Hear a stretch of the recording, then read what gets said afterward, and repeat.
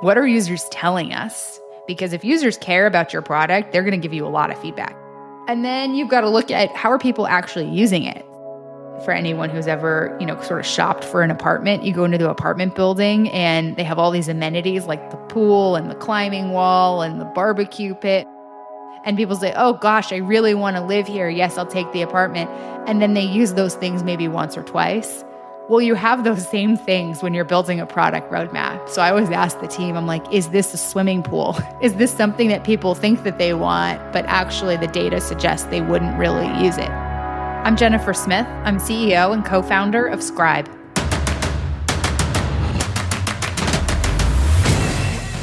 This is Code Story, a podcast bringing you interviews with tech visionaries who share in the critical moments of what it takes to change an industry and build and lead a team that has your back. I'm your host, Noah Laphart, and today how Jennifer Smith enabled you to turn any process into a step-by-step guide instantly. All this and more on Code Story.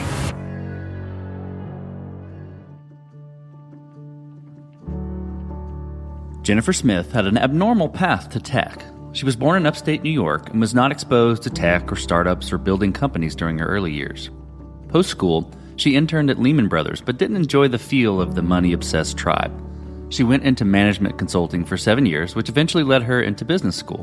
And post that, she decided to stay in Silicon Valley and eventually went into venture. Outside of tech, she just recently had a baby and is in the throes of early parenting. As a management consultant, Jennifer did a lot of work observing the tricks and tribal knowledge contained in the workers themselves. After frequently documenting these practices, she thought there had to be a way to just capture their knowledge work instantly with a tool. This is the creation story of Scribe. Very simply, Scribe makes it easy to capture and share institutional know-how, what it is that people know how to do. So the way that the product works is it's both a browser extension, like a Chrome extension, and a desktop application. Doesn't matter what you use. And you hit the record button and you just do a digital process. You do something you do often. Maybe for you, it's, hey, how do I use my software to edit podcasts? Click the record button and you just edit your podcast the way you normally would, whatever the process is. And you click stop record, and Scribe will auto-generate step-by-step written instructions with screenshots showing exactly how to do that process. And that becomes a really helpful way for people to scale what they know how to do and scale operations, whether you're, a solo entrepreneur, maybe working with contractors that you have to show how to do something for you, whether you're building out a team and you're onboarding new people, or whether you're a bigger company and you've got to explain to colleagues how to use a new tool that you're rolling out, or you've got customers or clients that you've got to explain how to use your software. Anywhere that you have to share with people how to. Scribe's completely free, and it takes just only a couple minutes to get started and create your first Scribe. So if folks ever have to explain to someone how to do something, or God forbid, are asked to create documentation, give Scribe a try. You can go to scribehow.com, scribehow.com, and just click the try Scribe for free. Go ahead and create and share your first Scribe there.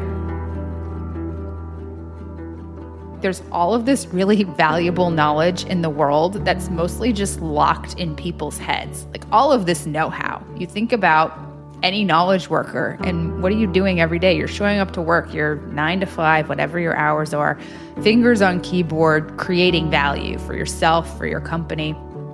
And that knowledge of how to do that, the nitty-gritty of what are you doing every day, is still mostly just trapped in people's heads, right? I mean, if you want to communicate it to someone right now, you're either hopping on a Zoom with them, or you're getting the shoulder tap. Someone saying, "Hey, can you just quickly look over my shoulder and show me how to do this?" None of that's a particularly good use of your time, right? I mean, the good use of your time is doing that thing that you're an expert in. We said, well, gosh, what if we could just watch you do the thing that you're great at? And what if you could just use software to automatically capture that and put that in a format that could be shareable and scalable across everyone else? Like, couldn't that be a really great force multiplier on an individual's time, on their team's time, and on their organization's time? And for me, it came from, I think what I saw a lot when I was consulting. Did a lot of work in operation centers where you're just literally sitting next to an agent for 8 hours a day and you're looking over their shoulder with like a proverbial notepad and writing down notes on what you're seeing them do. And what I would see is these people would have 10, 15 screens up and they're just alt tabbing between all of them, trying to work as quickly and fast as possible.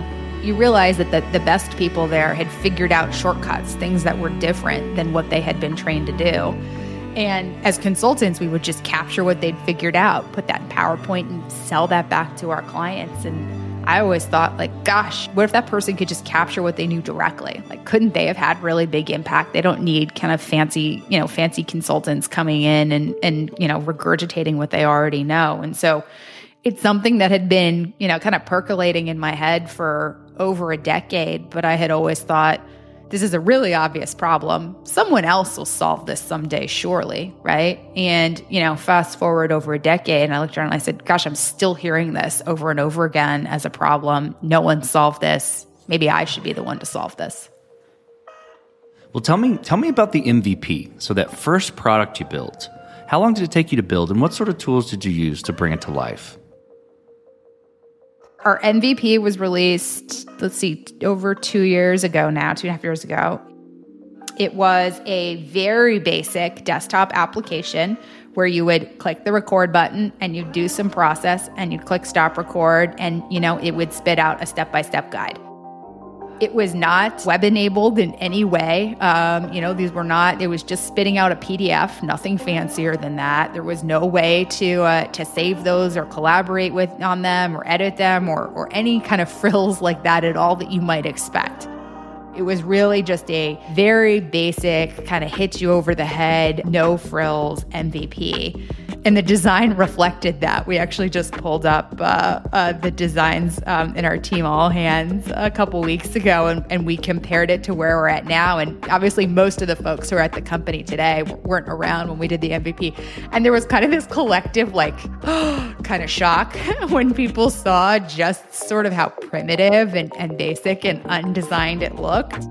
But that was the point, right? You just got to get something out there that provides the core functionality that you think the market needs, that solves the problem that you're trying to solve. And then you listen for feedback and you learn so much from that. To your question on tools, we didn't use any fancy tools or anything. It was really just kind of building the most basic bare bone things that we could. And then we launched it on Product Hunt, which was a really great community for us. And, I recommend to anyone who's building anything, if they want to get kind of quick feedback, we just launched it on Product Hunt. We sort of said gosh, here's the problem we think we're solving. Do y'all agree? Is this a real problem you're seeing? And is this the right way to be solving it? And the community was super enthusiastic about what we built and then had a whole bunch of ideas of ways that we could improve it, not surprisingly. That really helped define our roadmap after. You got to make certain decisions and trade-offs, right, when you're building an MVP around, maybe technical debt, and you mentioned the design, approach being pretty simple and there's probably some feature cut and things like that, right? And it's the desktop app only. Walk me through a bit of how you coped with those decisions, because, early on, you have this grand vision of what you want to build, but then you have to go cutting things to make it small enough and just right-sized enough as an MVP. So tell me about how you coped with those decisions. It's painful, especially for folks who take pride in their work, right? Because almost by definition, you want to put something out there that you're not quite proud of, that doesn't look the way that you're imagining in your head and doesn't have all of the functionality that you think will be important over time. You want to put out the most stripped down, basic version that just satisfies the conditions to test what is basically an experiment. And we continue to do this even now. Our products, much more mature, but we continue to launch new experiments all the time. And I always tell the team when we launch an experiment, you want to do the minimum amount of work required to get this to enough of a quality bar such that if we put this out there and the experiment fails, people don't like it, we know it's because they don't like the functionality of the thing that we put out there, not that it was just way too buggy or, wasn't intuitive to use or whatever it might be. We said, okay, what do we need to be able to deliver on just this core nugget idea of making it really easy to capture and share know-how at the most basic level? We said, well, the most basic level is that sort of aha moment where you hit stop record and boom, your step-by-step guide appears. It's automatically done for you. We wanted to test the hypothesis that what would normally take someone, 30 minutes of writing out a guide or explaining to someone how to do something, if you can do it in 1 minute or less with Scribe, is that really exciting and compelling for people? And so that was the core part that we focused on, of just that kind of specific aha moment. And then we stripped out everything else. For the very early MVP, you could only download to a PDF. Obviously, now you've got so many different ways, right? I mean, we've got links. You can embed it in literally hundreds of different tools. There's all different kinds of options now. But for an MVP, we said that doesn't matter. We just want to see, do people even care about the ability to create these guides in the first place? And if they want more options for how to share them, for how to edit them, for how to customize them, et cetera, they'll let us know. But we need to just see, do they even care about that nugget in the first place? So then from that point, how did you progress the product and mature it? And to wrap that in a box, to kind of bring it back to your point earlier about roadmap, how did you build that roadmap? How did you go about deciding, okay, this is the next most important thing to build, create, address with Scribe? I think in frameworks a lot. And so to me, the framework for thinking about what to build next is really like the intersection of three things. It's, what are users telling us? Because if users care about your product, they're going to give you a lot of feedback. And we got a lot of feedback of what folks wanted to see, and down to very, specific feature requests. I want to be able to change the color of this dot here, that kind of thing, right? And then you've got to look at, how are people actually using it? So we use a lot of product analytics to see, like, what are the features people actually care about, or what are the parts of the product they're really engaging in? And by the way, that's not always the same thing as what people say that they want. I always liken it to like, if for anyone who's ever, sort of shopped for an apartment, you go into the apartment building and they have all these amenities like the pool and the climbing wall and the barbecue pit and all these and that. And people say, oh gosh, I really want to live here. Yes, I'll take the apartment. And then they use those things maybe once or twice. Well, you have those same things when you're building a product roadmap. So I always ask the team, I'm like, is this a swimming pool? Is this something that people think that they want, but actually the data suggests they wouldn't really use it?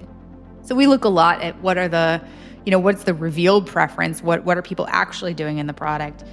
And then the last lens to lay over that is, what's our vision of where we're trying to go and what we want to be building? And I'd say the hardest part in reconciling those things is really like, what's the relative priority that you give between what users are telling you they want and your vision of what you think is the best solution to their product.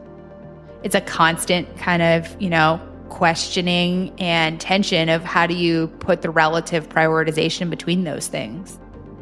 You hit the right sweet spot, especially when those things overlap, right? And where, your users are pushing you, or rather pulling you to build in the direction that you were planning to build anyways. But what you often find is users are thinking along the lines of the product that they have today and how to make marginal improvements. And where you need to be thinking as a product leader is what's the big leap, the big jump that might not even be obvious, that would kind of take this to the next level that people don't even know to ask for. Well, let's switch to team then. So how did you go about building your team? And what did you look for in those people to indicate that they were the winning horses to join you?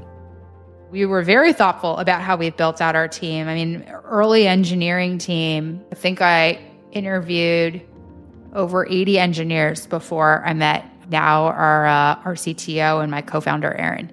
So a lot of conversations with different folks. And I'd say that's continued to be true for a lot of the roles that we've hired for, is we've talked to a lot of people trying to find the right person. And it's looking for someone not just who has, the capabilities to do the job, but really the right mindset. And then where what they want to be doing matches up with where we're headed. So to make that concrete, we talk a lot about our values internally as a company. And our number one value is be the place where great people come to do the best work of their careers. there's two parts to that, right? One is finding great people. So that's where we spend a lot of time both trying to understand what does excellent look like for a role before we even open up a rec for that position. We'll go and talk to a bunch of people who are just known to be excellent at that at other companies to see what great looks like.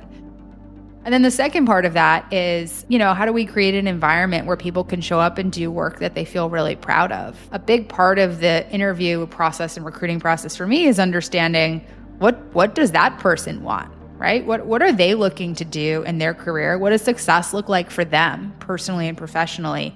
And does that map up with the journey that we're on at Scribe? Because that's where magic happens, right? Where someone says, gosh, I want to build a product from the ground up that scales to hundreds of thousands or millions of users. And I say great, that's what we want to do too at Scribe. We are very well aligned in what we want to do. The flip side of that is I've had folks who have come in and said, gosh, I want to be a world expert on NLP models. So that's a wonderful, this is a true story. I'm that's a wonderful ambition and goal. You should not come to Scribe. You should go to a place like Google that has some of the best NLP engineers in the world and go apprentice with them, right? So it's really finding where is that kind of fit up. To your question of what are the traits that we look for, I think the number one most underrated but important trait that we look for is a growth mindset. Everyone at Scribe, by design really, is interested in learning more and doing better and supporting each other, but then also pushing each other to say could we be doing better? Could we be learning more? How do we learn faster? How do we reduce these cycles? How do we each get better and collectively get better at what we're doing? And that leads to all kinds of wonderful behaviors that, especially when you're in a fast-growing, technology company, you really want to see. So if I had to put my bet on only one thing to look for me, it's growth mindset. And I'd say a short number two to that is curiosity. I think those things tend to be quite related. Well, then let's flip to scalability then. So did you build this to scale efficiently from day one, or have you been fighting this as you grow and gain traction? And I'd say I probably have a gut feel with the desktop app of where you're going to go with that. But did that tip it off? maybe a little, but tell me your story there.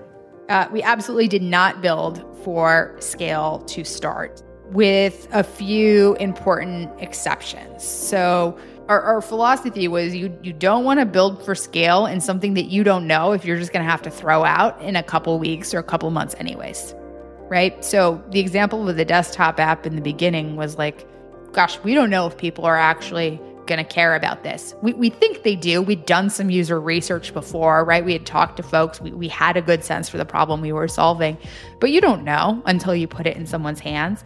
And so we did not build it to sort of scale out or kind of with anything in mind of what happens over the next couple of months with this.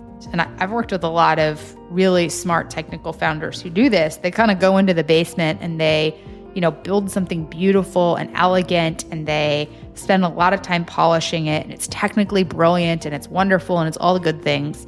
And then they come out of the basement and they say, okay, who wants this in the market? And what they find out is actually the market, they want it, but they want something that's 25 degrees to the left of that, right? Or something that's a little bit different.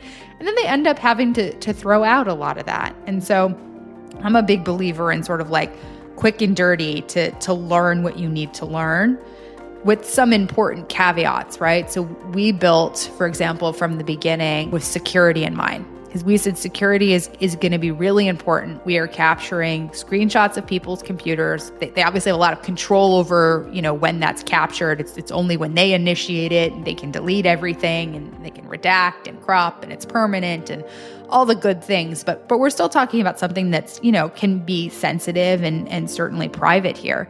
So we're going to build with security in mind from day one. And so there's a bunch of stuff that we did to put that in place. We also said, hey, we think the data, that's coming out of this around, what users are doing and how they're using Scribe is going to be really important for us to be able to provide more analytics and insights to our users. So we want to start architecting this from the beginning, that when we want to if we want to go turn that on later, because we think we do, we're going to make that easy for ourselves down the road. So we sort of said, like, what are the things in the future that we think are pretty likely we're going to want? And are there decisions we should be making now when our user base is smaller, our product is, still early on, where like this is the time to do it to make our lives much easier down the road? I mean, you know this, especially with technical decisions, right? There are just some things that are much easier to do when your code base is much smaller in the beginning than it will be to try to solve for later, right? So you got to kind of ask yourself, like, what are those things now versus later? Like architecture decisions are one where, it becomes pretty clear that you might want to pull some stuff up earlier. Well, as you step out on the balcony and you look across all that you've built, what are you most proud of? I'm really proud of our team. We have an incredible group of people who are very talented at what they do. They will not tell you that. They're incredibly humble people. I often have to introduce them for themselves because they just won't do themselves justice. But they're all also really united in this growth mindset. Everyone is here really to try to build, the best version of Scribe that they can build. And sounds cheesy, but it's true, like be the best version of themselves that they can be and really grow as part of that process. And I'm really proud of what we've been able to accomplish with that team. Scribe has grown to be used across tens of thousands of organizations at this point. We might even be hitting hundreds of thousands of organizations in over 100 countries. And we just only started really doing marketing in the last, less than last year now. So a lot of that growth was just driven by our users, finding Scribe and sharing it with other people because they found that it really helped them and saved them a whole bunch of time. And they were thankful for that and wanted to spread the word with others. So to me, it's pretty cool to kind of pop my head up every now and then and look back at how far we've come with, a relatively small team and, pretty limited marketing and such. And it's just been all thanks to our users. Well, let's flip the script a little bit. Tell me about a mistake you made and how you and your team responded to it. We did practically no marketing, right? And I actually think that was a mistake. What we found was that when we told our story to users, in the early days, you could go to our website and you could, click a contact us button and you'd get dropped on my calendar. And so I talked to a lot of, kind of early users. And what I found is when we told them our story of, why we built Scribe and what problem we were trying to solve and why we thought this was important, it really resonated with people. It really loved hearing it. And the only way that most people would have heard that story was if they had put time on my calendar or happened to have talked to another user, right? Who kind of like knew the story secondhand. And I wish that we had just built in public from the beginning and just been much more vocal in sharing what we were doing. I think we would have gotten faster feedback from folks. We probably would have gotten faster user growth from the beginning. And it was probably an oversight for us to not do it sooner. And it didn't come from a place of really wanting to be sort of secretive about it or anything. It just came from a place of us saying, what's most important right now is us making sure that we're solving the right problem for the right people in the right way. And we're just really, really focused on that. But I think if I could go back, I probably would have talked more publicly earlier about what we were doing, even as just a way to further that goal and just to have more people kind of giving us feedback on what they thought about what we were saying. I wouldn't take back the folks dropping on my calendar, and I even do that now. I will round robin some of the leads that come in and take them myself, just because I think, and everyone on our team does that, just because I think that's really important. There are ways to do, what we're calling marketing, but I'll really just say like sharing your story that don't actually cost that much money. They just take some time, right? But social media can be hugely powerful here. We didn't leverage it enough in the beginning. And I think I see a lot of companies that are probably in a similar boat that are just like so heads down, busy building in the early days. What does the future look like for Scribe, the product, and for your team? With Scribe, the product, we are focused on building it out so it becomes more of a multiplayer game. So Scribe right now is inherently social and collaborative, right? And that I'm only ever creating a scribe to share it with someone else, right? Because I've got to show them how to do something, whether they're a customer who's confused or whether it's a teammate that, I'm trying to answer a question, or, it's an adjacent team and maybe I'm in some kind of enablement role. And so we are building more of that functionality in the product. So now you can work with teams to be able to collaborate on given scribes, to get additional data and understanding on who's doing what within scribes. We can more proactively surface the right scribes for you, as well as, making sure that this information lives in all the places that people work. So we've got the Scribe repository, which just works like any content system you would expect, right? Where you can have teams and workspaces and folders and search for content. But we've also invested in Scribe being able to live everywhere that people live. You can access scribes that you've created that are embedded in hundreds of your favorite tools. And then, of course, we continue to always try to reduce friction even more in the core creation experience. So we track this pretty rigorously from the moment that someone lands on our website, scribehow.com, to the moment that they're able to create and share a scribe is under 4 minutes. And we've tested this across folks varying levels of digital literacy, folks who don't speak English. We haven't translated any of our product yet. And we find like most are able to do that in under 4 minutes. So that's a really low friction experience. But we're always trying to find, are there ways to just make that even easier, even less thought and cognitive overhead for people to be able to just, boom, quickly create a scribe for something they know how to do and answer a question for someone else. Well, let's switch to you, Jennifer. So who influences the way that you work? Name somebody you look up to and why, or multiple people. I've had the fortune of seeing a lot of different types of founders and CEOs of companies, both when I was a consultant working with, CEOs or leaders of Fortune 500, Fortune 100 companies, all the way down to seeing, early stage founders that we were investing in when I was at Greylock. At least for me, I've learned to kind of pick and choose. You see different styles and you sort of say what do I think works for me? And what do I think kind of resonates with what I believe in? And then you kind of adapt it to yourself.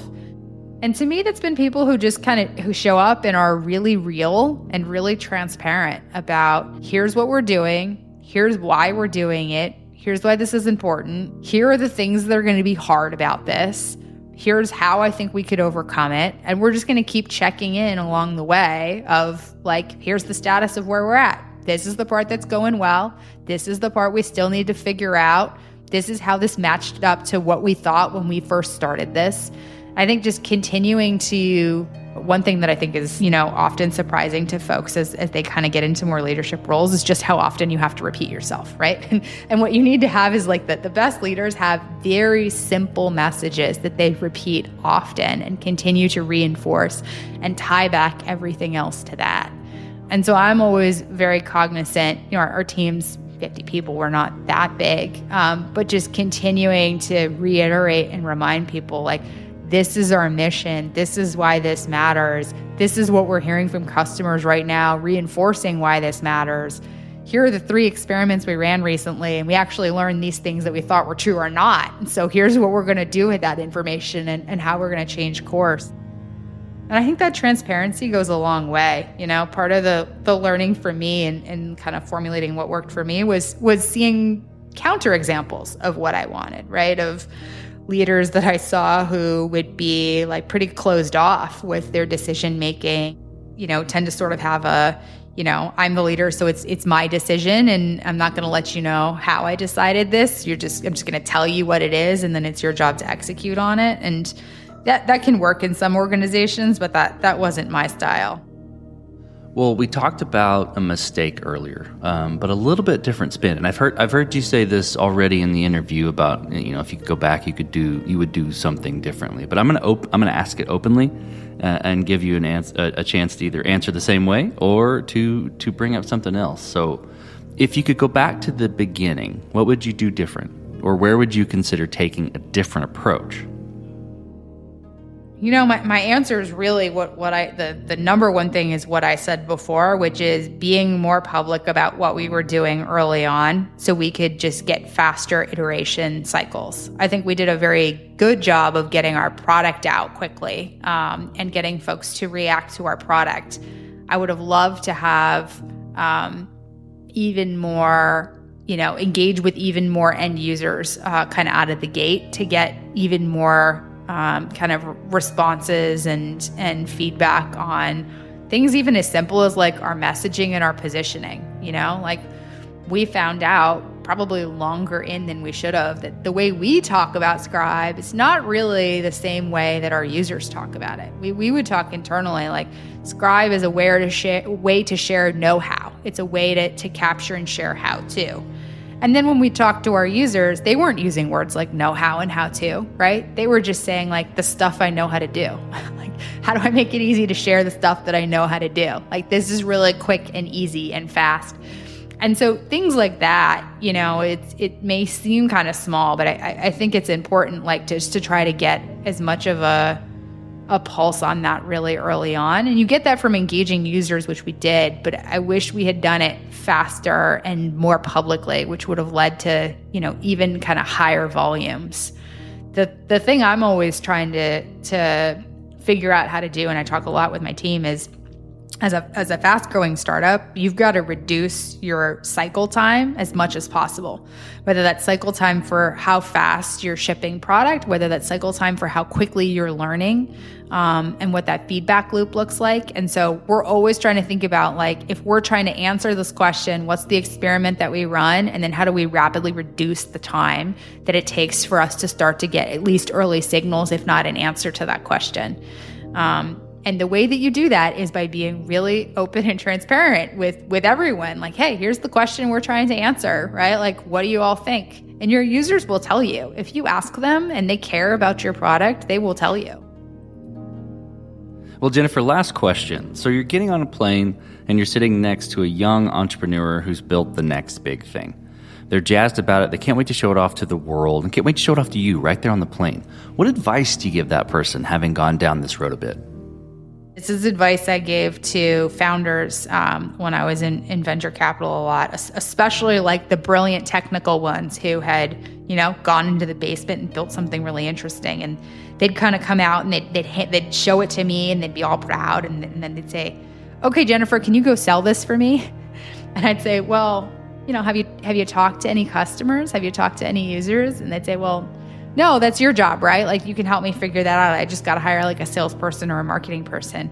And I would flip that on its head. I mean, sort of the extreme opposite of that is like, before you ever even build anything, go engage with your users. If you're selling an enterprise product, go call 20, 30, 40 different, enterprise contacts and just get feedback on what it is you're trying to build. If you're building a consumer product or something more prosumer, go on social media, like talk about what you're trying to build, see what people say, and almost build that excitement and that interest before you even have a product. So, again, this question of exactly who are you building this for and why are they going to care about it? And I think a lot of times, we take kind of the opposite approach of like, oh, well, I have to build it first. And, the truth is, in a lot of instances, you don't have to build it first. Or you can build a really basic version of it just to get you, enough that you could put it in front of people and get reactions and get those market insights. That's fantastic advice. Well, Jennifer, thank you for being on the show today. Thank you for telling the creation story of Scribe. Thanks so much for having me. And this concludes another chapter of Code Story. Code Story is hosted and produced by Noah Laphart. Be sure to subscribe on Apple Podcasts, Spotify, or the podcasting app of your choice. Support the show on patreon.com/codestory for just $5 to $10 a month. And when you get a chance, leave us a review. Both things help us out tremendously. And thanks again for listening.